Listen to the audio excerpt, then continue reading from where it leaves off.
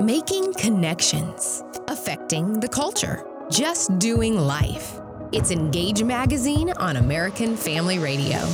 And welcome to Saturday afternoon. I know the weekend is wonderful and it is amazing, but there is a dark side to that wonderful, beautiful cloud, and it is the fact that Monday is coming.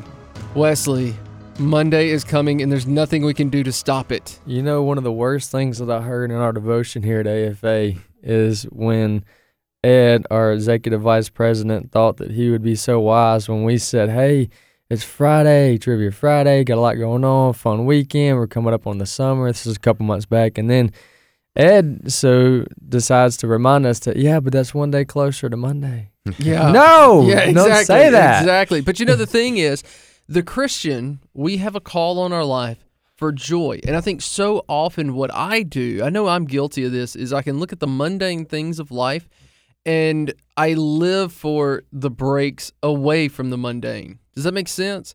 And the thing is, we miss out on so much of life. And we've got to give credit where credit is due this week. Engage has got a wonderful intern, Jacob Riley. And one of the responsibilities of the interns here at Engage is we want you to come up with a radio program. We want you to develop it from the ground up. And so as Jacob and I were talking about this, he said, I really want to discuss the idea of joy in the Christian life. And so this is a great idea. So Jacob, thanks for being on the program with us and coming up with a great topic. Thanks for having me. I'm blushing on the radio. Yeah, which is, good for our listeners to know. We have also got Jordan, our special projects director or director of special projects. I'm just special. Yeah. Well, there you go. Special. So let me ask you this, Jacob. Why did you want to talk about joy in the Christian life? I mean, we're happy, right? We're happy people. I feel like we're supposed to be.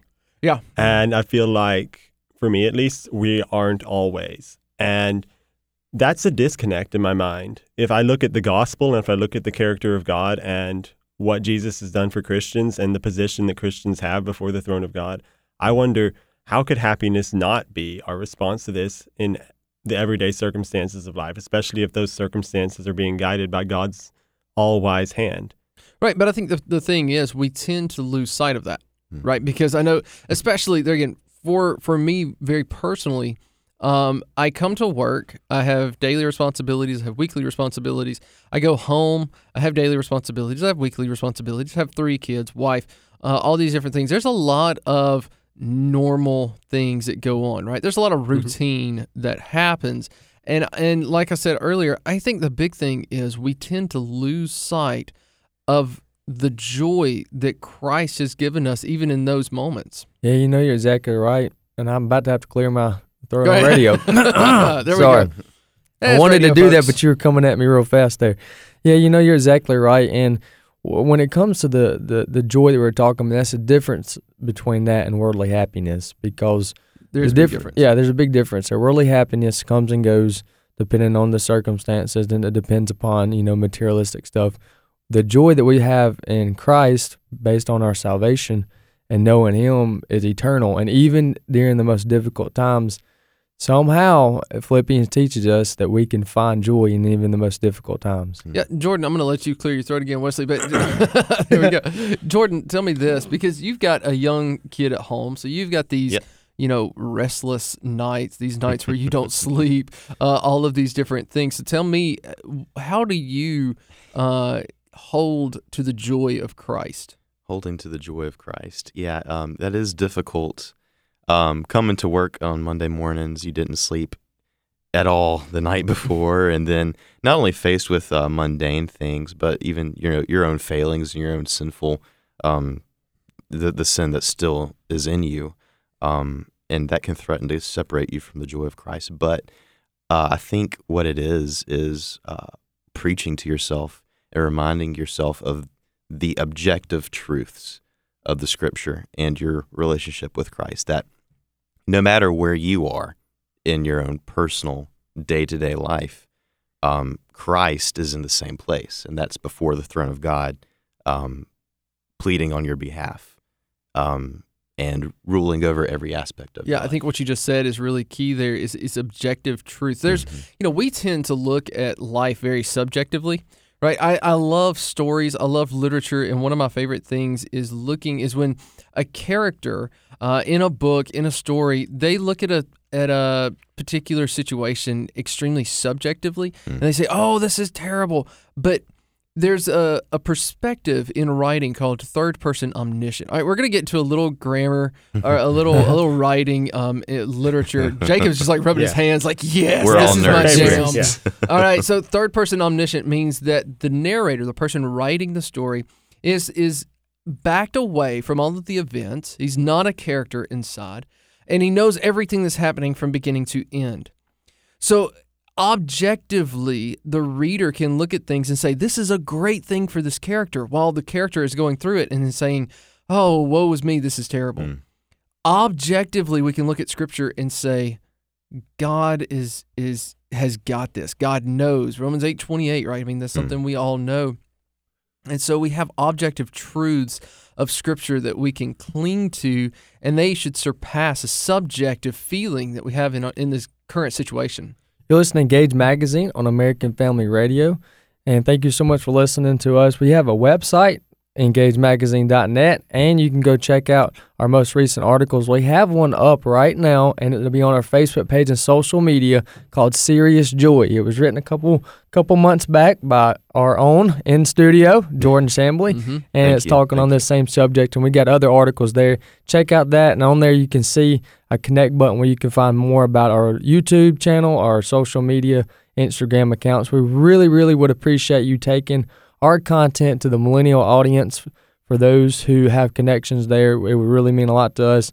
We really have a heartbeat for this radio program and the ministry of Engage to reach the millennials with the gospel and help them and help ourselves together learn how that gospel compels us to live a holy life. Yeah, let me ask you guys something, because this is something, I'll be honest with you. I don't think a whole lot about joy.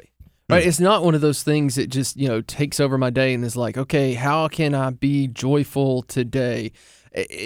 Maybe it's because I'm just old. Maybe it's because I'm just tired. I'll be honest with you. Sometimes I'm just like, okay, God, survival. That's what I want today. Not really worried about joy. I just want to be alive at the end of the day. So how do you guys think through the seriousness of joy? Well, for me, really, most of the time it's fairly easy. I'm a Christian. I got the Word of God. I can pray, and I have the objective truths that Jordan was mentioning earlier. But I think what you're getting at is the parts that, like, I don't know where you are, TJ, but it seems like, there may be a difference. You're made in a different valley. Stin said you're either in a valley, you're coming out of a valley, or you're in a valley now, So, but for me, but I guess that's when it's the low spots is where the question is really the most difficult to answer. Yeah, I think so. But also, I think we tend to just kind of settle. And we say, okay, well, this is happy enough. Right. And we don't say, okay, what is the fullness of joy? I mean, Galatians tells us that one of the fruit of the Spirit is joy. Can we say that our lives are defined? Could an outsider, an unbeliever, look at our life and say, that person is the most joyful person I know? And for me, it's convicting, because they would look at me maybe and say, that is a very hard worker. But I don't know that joy would mark my life. I mean, happy, sure, it's not like I'm depressed or something like that, but joy is something else. Joy is not the absence of depression, right? Joy is another aspect. So what do you guys think about that? I know we've mentioned objective truths already, but I would say that joy really is just a form of realism. That's good. Being joyful is not being called to a certain emotional bend. Like, I'm definitely more of a Tigger than an Eeyore. Like, I'm going to be happy and looking on the bright side of everything. I got a big Eeyore streak in me. Yeah. Just like, okay. And I'm tempted to look at Christianity as like, well, everyone's called to just be like me, be an optimist, look at the best side of things. Yeah. But in reality, as believers, we're called to look at every situation the way Christ looks at it. Christ could take things seriously. Christ could weep when his friends wept. Christ could be angry when his Father wasn't glorified, like when he turned over tables of money in the temple. We would say, that doesn't look like a happy person. He looks mad. But at the end of the day, real Christian joy is just letting your emotions and your response to life be grounded not in your circumstances and not even in your feelings, but in who Christ is. Yeah, and I think that embracing the fact, God gave us all of the emotions that we have, right? So, we do have joy, we have happiness, we have sadness. Have you guys seen Inside Out? Yeah. Right. Yeah. I like that movie. All right, my kids like that movie, and one of the things at the end of the movie is that Riley, the main character, she learns the importance, or I guess the characters inside her head learn the importance of all of the different emotions, including sadness, and that's a really important lesson for Christians to learn. We shouldn't run from the emotions God's given us. I'm so glad the conversation for the first segment is kind of ending here, because the reality is that I've had conversations with people, not many, but some, that think that there's, under all circumstances, you should be shouting with joy, and you should be, I'm talking not the joy that we just described, but you should have a smile on your face when your 3-year-old son just died. You know what I mean? Yeah, I've actually seen that, at a funeral, somebody's like, I know he died, but I'm just, with joy, and I'm like, no, this is the time to mourn. Yeah, and I'm not just talking about an individual holding that as their own view, but putting that on someone else to go that far, and so that is not what we're describing. We're not at all saying that there's not a time to mourn. There's not a time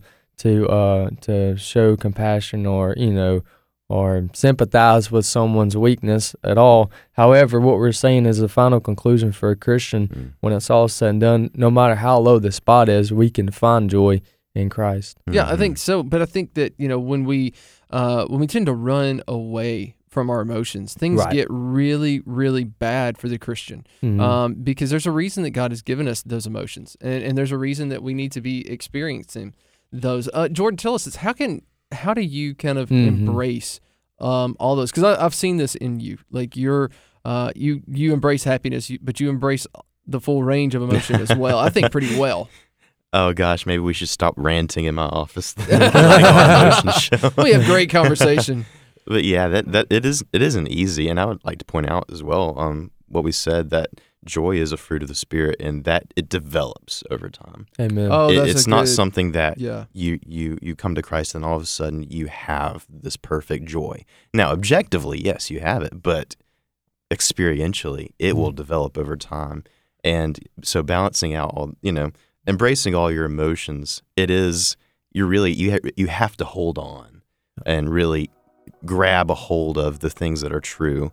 And no matter where you are in life, that's what you live on. Absolutely. And I think that what we tend to do, the problem that we can do is when we kind of pursue counterfeit joys. And that's what we're going to talk about in the next segment. You're not going to want to miss it. We're going to be back with Jordan. We're going to be back with Jacob and with Wesley. And we're all talking about how to have real joy in our life and also how to embrace Christ and the joy that only He brings. Stay tuned.